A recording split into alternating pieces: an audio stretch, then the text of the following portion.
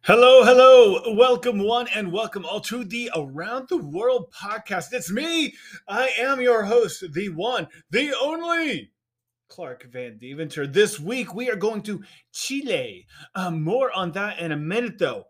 For a number of years. All right, how did this podcast come to be, right? So for a number of years, I've been teaching a class, and this class has had several different iterations. Started in my house with my kids and their friends, became an online class that you can find at outschool.com. Each week we visit a different country. This week, Chile. Last week, Argentina. Week before that, not a country, a continent, Antarctica. Before that, New Zealand. All right. And when new students sign up, I tell them three things. All right. So you're a new listener. Here are your three things. First, facts, right? Each week you come to class or you tune into the podcast. Each week you're going to learn some facts. Like this week, Santiago, capital of Chile. That's a fact. All right. Or there's about 20 million people in Chile. Fact. All right. Most powerful earthquake ever recorded. 9.5 on the Richter scale. That happened in Chile. The year was 1960, and that's a fact. And if you come to class or listen to this episode, you're going to pick up some facts. But two more things should happen if you stick with me for a while. All right. Second, you should get really good at global geography. And third, all of us over time, myself included, all of us ought to be growing in our love and appreciation for the amazing and diverse world that we live in. All right. So that's it. Three goals. By the way, if you have kids or no kids who are 9-ish to 13-ish, I'd love it if I saw them in my classes. Or you can go to outschool.com, search for Around the World with Mr. Clark. I teach a bunch of other classes as well for students all the way up to high school seniors, all sort of in that social studies or humanities area. Go to outschool.com, search my name, Clark Van Deventer, or check out the link to the classroom in the show notes. You can also email me if you're having trouble finding these places. Around the World with Mr. Clark at gmail.com. All right, without further ado, let's talk Chile. Can you find it? Can you find Chile on the map? It's the long, skinny one on the west coast, bottom half of South America. Closest country in the world to Antarctica. Sort of wraps around the bottom part of Argentina. Now, if you Google it, if you just go to Google and say, what's the longest country in the world? Google will tell you Chile. But Google's wrong. All right. In fact, I just did it. On my computer, I just did it. I typed in, what's the longest country in the world? And Google tells me, it says, I'm reading it, Chile, the longest and narrowest country in the world, flanked by each side by the Andes Mountains and the Pacific Ocean. All right. Now, I love questions with complicated answers. And of course, the question to what's the longest country in the world, all right, just like the question, what's the longest river in the world, or what's the highest point on Earth, the question, what's the longest country in the world, well, it's complicated. But okay, first a diversion. Longest river in the world. Longest river in the world. What say you? Is it the Nile? Or is it the Amazon? I'm guessing that a lot of you, when I asked what's the longest river in the world, I'm guessing that a lot of you answered in your own mind the Nile. Maybe some of you answered the Amazon. Maybe the fact that I'm asking this question, is it the Nile or is it the Amazon, has you going, well, wait a second. I thought it was this one, but maybe it's that one. Do you know? Do you know what the longest river on Earth is? The answer is really complicated. All right, but that's a topic for another day. Highest point on planet Earth. You know the highest point on planet Earth? Of course, you want to say Mount Everest, right? But that question is complicated too. All right, so the way I put it is this. If you want to be standing on planet Earth and you want your feet on the ground, right? Like you are on planet Earth. You're not on a structure. You're not in a building. You're on planet Earth. And if you want to be on planet Earth and you want to be as close to space as possible, where do you go? All right. And you're like Mount Everest. But if you said Mount Everest, you would be wrong. If you want to be on planet Earth, standing on the ground and as close to space as possible, you don't go to Mount Everest. You go to Mount Chimborazo in Ecuador. So the Earth is not a perfect ball. It's a little chubby in the midsection.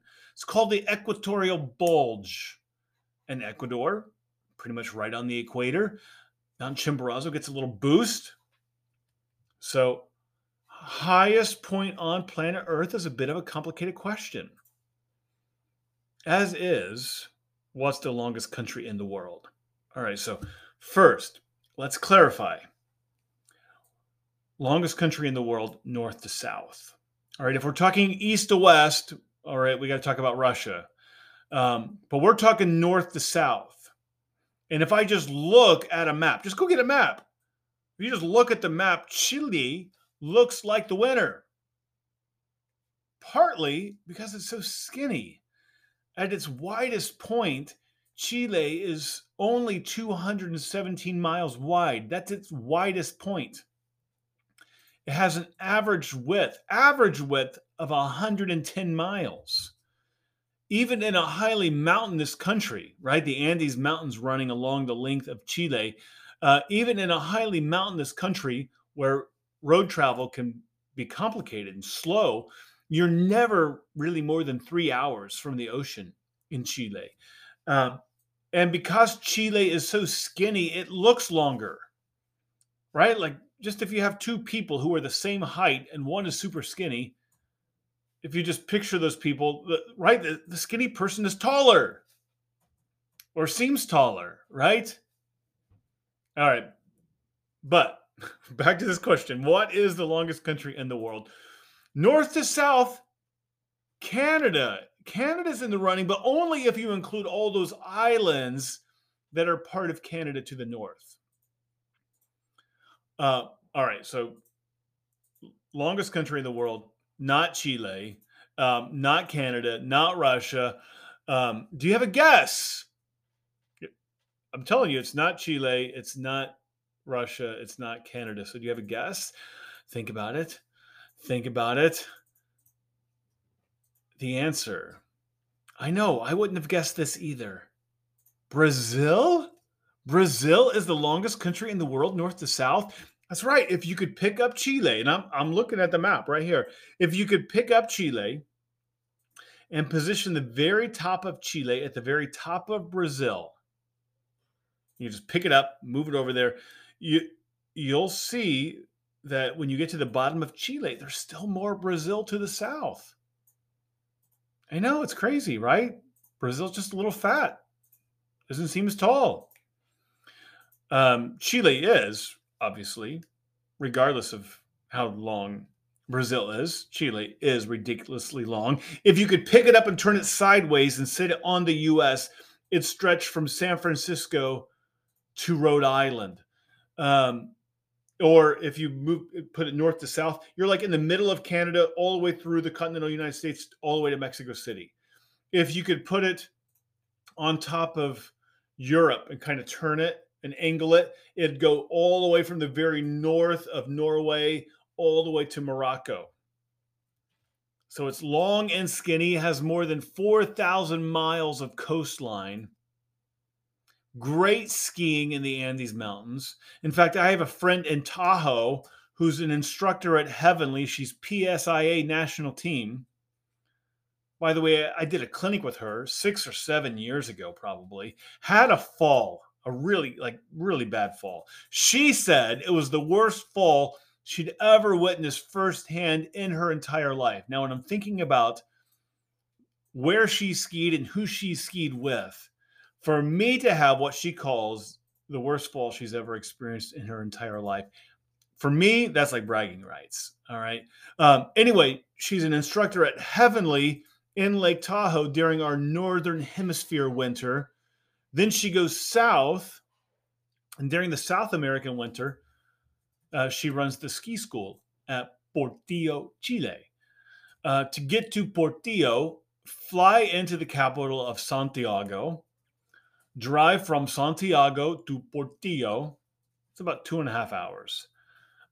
Santiago, the capital, between a quarter and a third of the entire country lives in Santiago.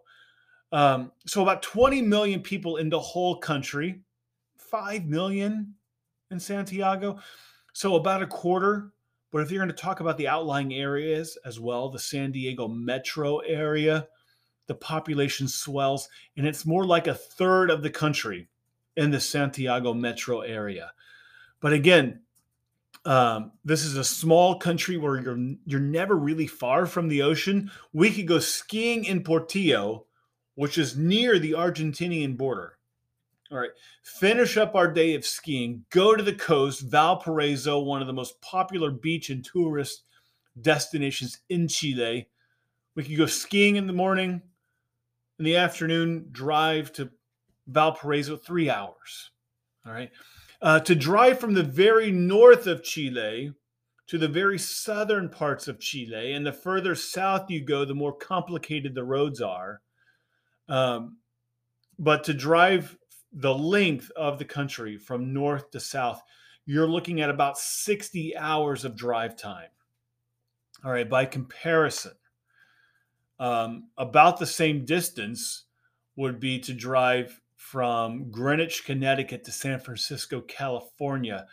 That would take 43 hours. So about the same distance, right? Remember I said just put Chile on the map, turn it sideways. Your Rhode Island to San Francisco. If I wanted to drive from Greenwich, Connecticut, right by Rhode Island, to San Francisco, 43 hours. About the same distance in Chile, 60 hours north to south. El Tatio in Chile, second largest geyser field in the world. Can you name the largest geyser field in the world? Think about it. All right. If you live in the United States, it may be the only geyser field in the world you know of, which is the largest geyser field in the world. Yellowstone National Park in Wyoming. Lots of geothermal activity in Chile, though. Great mountains, great hot springs, geysers. Chile has 500 volcanoes that are quote unquote active. 60 of those volcanoes have recorded eruptions in the past 500 years. In Argentina last week, the kids were introduced to Che. So there's a Cold War thread. It just gets mentioned in class. Last week, this week, next week, maybe beyond that. So Che, figure in the Cold War. He was mentioned last week. This week, we see the U.S. back a military coup by military dictator Augusto Pinochet, 1973. And why does the United States back a military coup? Because the guy running the coup was not a communist. Okay, that's it. Like, I don't care how bad he is. He's not a communist. The Cold War is going on. It's 1973. Pinochet reminded me that I had to add, because I already had my class ready.